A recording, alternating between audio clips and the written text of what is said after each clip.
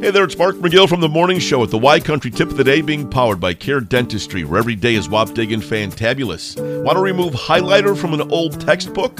Cut a lemon in half and get some juice on a cotton swab. Run the swab over the highlighted text and watch the color fade.